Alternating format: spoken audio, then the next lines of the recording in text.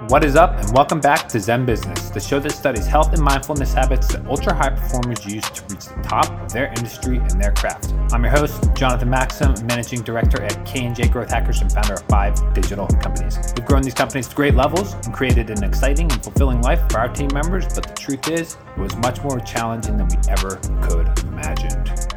All right, now let's jump in.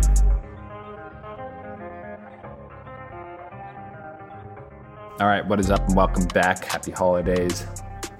Guys, it's been a interesting 2 weeks. I've been in surgery recovery. I got a septoplasty, which basically is when they reform the shape of your deviated septum to open the nostrils more. And just all the research that I've done on like breathing and the mechanics and the science of it, it's just like that is the one biggest impediment I've suffered from my entire life that I am so glad that I took care of, even though I had to take a straight week off of work.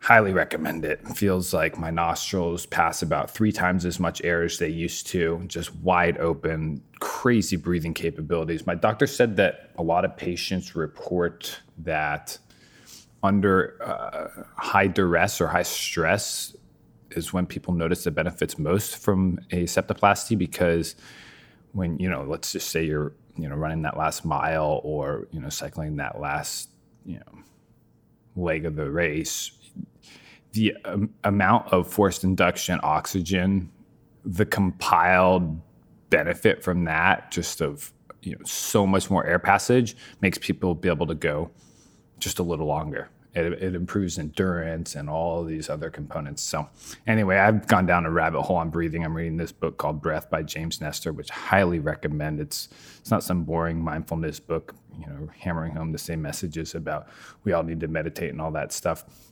It's a very scientific study of what breathing can do for you, but also, how it can do damage if we're not using it properly. And looking into oxygen machines, hyperbaric machines, all this stuff.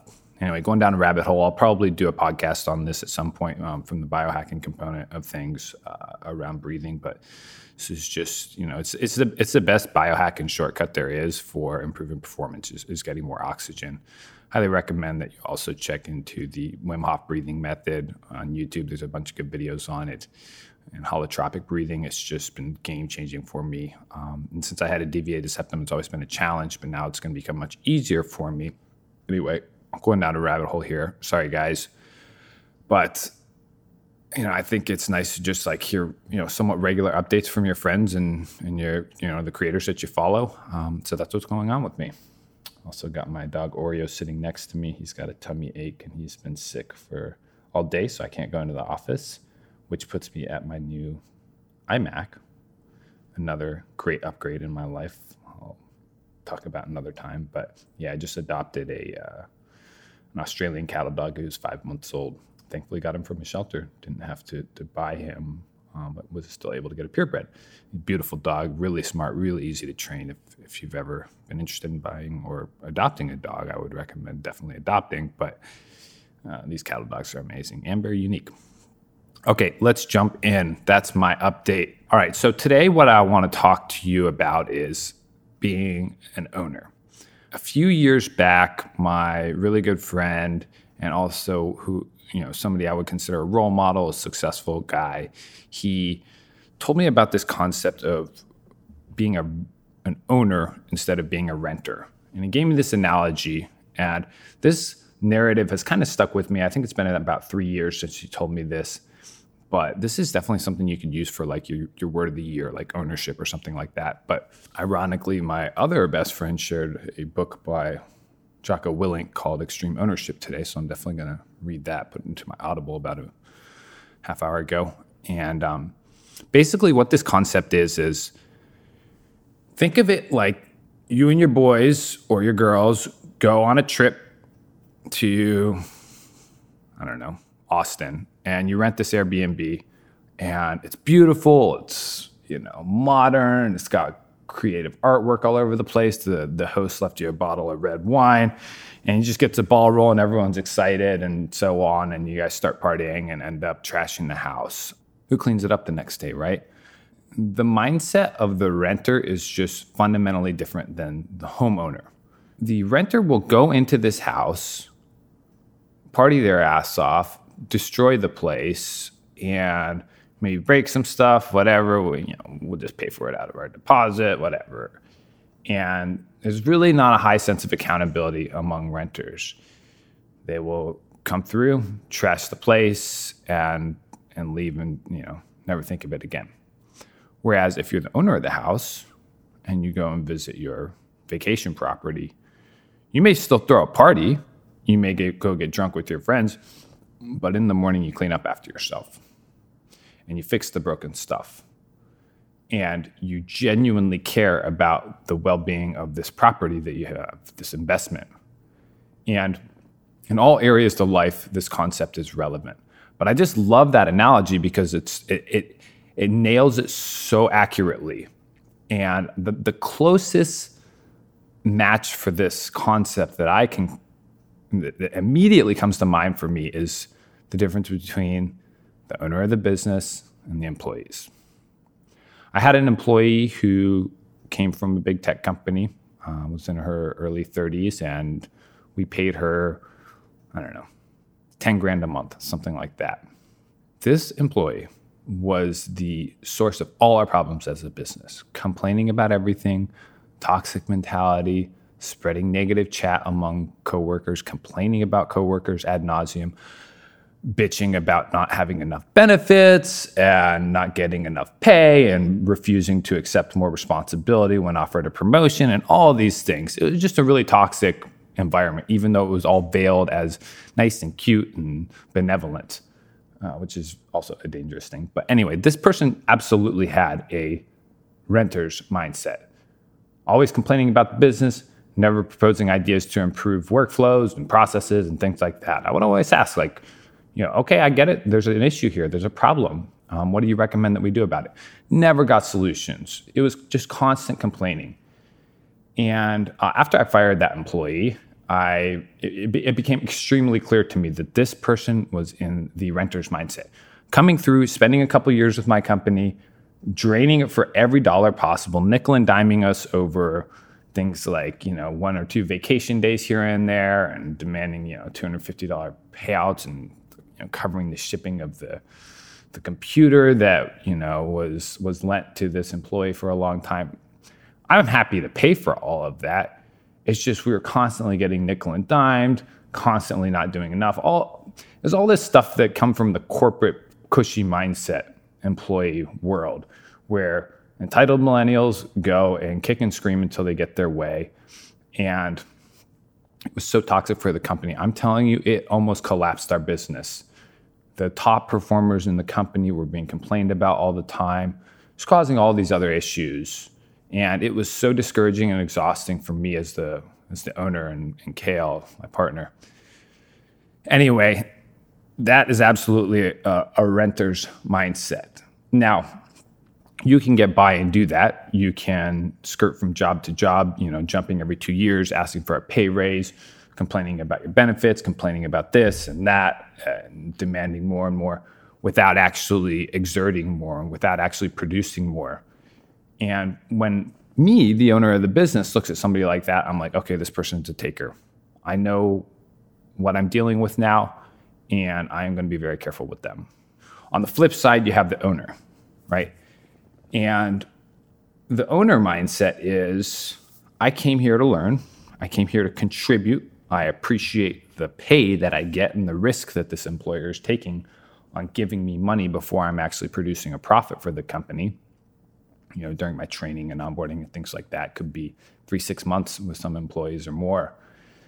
Currently, I do a rotational management program, and employees are not put onto actual campaign or client-related work for 3 months. So off the bat, we're losing money for 3 months on some of these employee investments. But anyway, if I've got a new hire who comes in and says, we have this issue with our onboarding process. I think we really need to automate notifications in Slack whenever somebody finishes their intake form. Boom. I'm like, hell yeah. One, I don't have to worry about developing a solution and coddling and playing daddy with this employee. But two, that person has had the learning experience and gifted themselves with the knowledge and the benefit of thinking independently and solving their own problems. So that employee gets the benefit, of course, of learning something new, which is the most valuable part of any job, but also gets the positive regard of me because it's one less thing that I have to worry about as an owner. I've got finance, I've got HR, I've got so many things pulling my attention in various directions. The last thing I need is somebody to complain about something who doesn't bring a solution. I'm not paying you to sit there and poke holes in the business and complain and bitch all the time. I'm paying you to solve those problems. I'm paying you to work for us.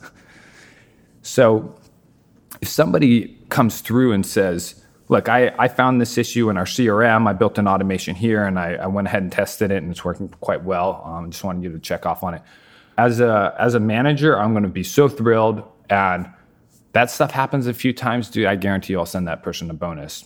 2-3 times, they'll get a random $500 check. And there will be no other explanation other than I'm feeling thankful and good because you took ownership of your matter and you solved it. And now that's one less thing for us to worry about.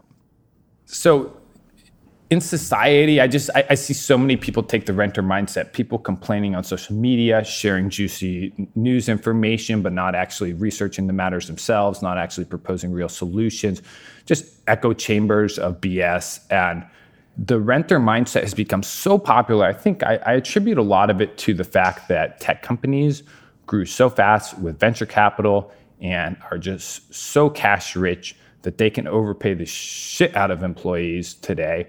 And again, a bunch of entitled millennials go and make $250,000 a year working as an analyst at Tesla or something like that. And they get spoiled. The truth is they get spoiled. So I encourage you to do the opposite of what everyone else is doing and take ownership. There's some interesting definitions for this concept that I came up with in the process of researching this show, and I want to read them off to you. The renter mentality is one that is short-sighted and inwardly focused versus being focused on the whole. The owner mentality is one of commitment, individuality, and collectivity on a shared purpose, aka accountability, ownership. The second definition that I liked a lot was an employee with the renter mentality will often point blame at the company when things go wrong. This person is not understanding that they are the company. The company is a culmination, an organization, a group of organized people and processes. It is just the sum of its parts at the end of the day, people. So I think you got a pretty good understanding of the owner versus renter. And another concept that folds right into this is the concept of deferred gratification. The longer that you can defer gratification, the bigger the payoff will be. If you think about these things in terms of compound interest, the longer you hold an investment, the more its interest will accumulate on itself. The same thing happens everywhere else in life. Just in finance, there's a number, there's a unit identifier that is easy to count, right? It's a metric that's easy to track. But this compound effect happens on everything in life. If you're a spiritual person, you can look at energetic investments, doing good karmic deeds and then ultimately coming back to pay you. I feel like I get paid tenfold in karma for the good things that I've done. I'm constantly thinking, how can I be nice to this service person? How can I start conversation with this maintenance person here at the office and show them my gratitude for keeping the office clean? I'm constantly doing that because these are long-term investments, right? And the longer that I am thinking on a time scale, the bigger my payout will be. The longer I can defer selling or spending my money, the more it will accumulate, right? Same thing happens with karma and every other component of life. So the short-term mindset is, I got this house for the weekend, I'm gonna throw a party, we're all gonna get shit-faced and we're gonna leave and never think about it again, even though there's a broken window and fireplace leaking gas, whatever. The owner mindset is, I'm going to treat this house like it was my own. And then maybe the owner comes on day 3 and meets you and says, look, you're a really great guy. Like, any chance you would want to go into this next investment property with me? And all of a sudden, you're making $5,000 a month off of some Airbnb that you got from another professional Airbnb owner. And, Austin, wherever you went to visit. There's just a big market difference there. And owners are 1 in 99. Renters are 99 in 100. So you deciding to do what's not trendy and to not follow along with the hype and the crowd and all that stuff will pay you back big. And so this is the conclusion here, is that people who take responsibility ultimately win. When you take responsibility, you inherently become a leader. And then people will look to you and naturally begin to follow you because you've assumed the position of the leader. Let's just say that you're with a group of people, 6 people and 3 couples, and you guys are all trying to decide where to go to dinner. If one guy says, hey, where do we want to eat? The other guy says, I don't know, let's check Google Maps. That conversation could last 30 to 60 minutes and get nowhere. But the person who says, look, I've got a great new restaurant. It's a place called Zinc. It's in Venice. We should go check it out. I'm going to go call them, get reservations. Oh, look, they have reservations. Boom, let's do it. You will cut through so much of the chaff, laser cut through the BS. And what will happen? What do those other 5 people do? They're going to say, oh, thank God. Somebody made a decision. Somebody stood up and took leadership and went ahead and booked us a table. People are immensely more grateful for the guy who goes and calls the restaurant and books the table than they are for the dude who's chit-chatting and asking and trying to get buy-in. Oh, should we do this? Should we do that? 3 stars here, 4 stars there, blah, blah, blah. So that group of 5 will naturally follow the leader. If that leader says, look, I got a table for 6 at Zinc in Venice, we need to get going right now. When he walks out the door, all 5 of those people will follow him. I guarantee it. And think about it for yourself. Think about a time where you stood up and said, no, I'm going to call the shot here, and I'm going to make an executive decision, even if one of the 6 people doesn't like it, and we're going to get this done. You can see how people naturally follow the leader, and that leader is the one who's taking ownership of the matter. Where do we go to eat? One guy's sitting there chit-chatting and getting lost on social media because he opened his phone. The other dude's calling the restaurant and booking a table. There's a clear market difference there, and the person who goes and makes the decision, takes the action, is the one who will be respected and followed. So by being an owner, by saying, look, I see this issue in the business, I'm going to go in and fix it, and here's my solution. I already got it done. You don't have to worry about any of the thinking along the way. Everyone else in the company is going to be like, damn, this guy's a doer. This guy gets it done. Maybe I should sit next to him more often so I can observe how he gets things done. Inherently, you become an owner when you take responsibility. When you take ownership, you become a leader.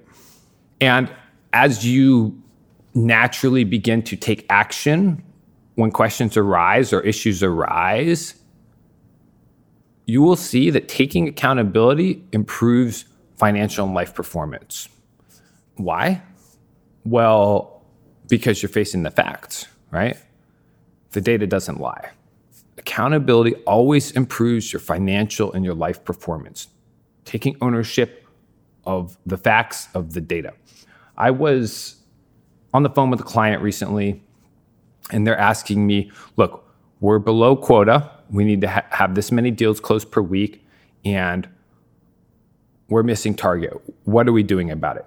The call ended up going on an hour and a half, descended into a lot of negativity, and got into arguing.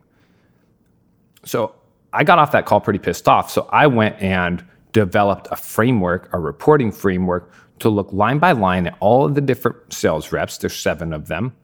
And I measured all of the metrics. How many calls did they get? How many leads were given to them? How many verbals did they get? How many contracts did they sign? And how many wires were sent?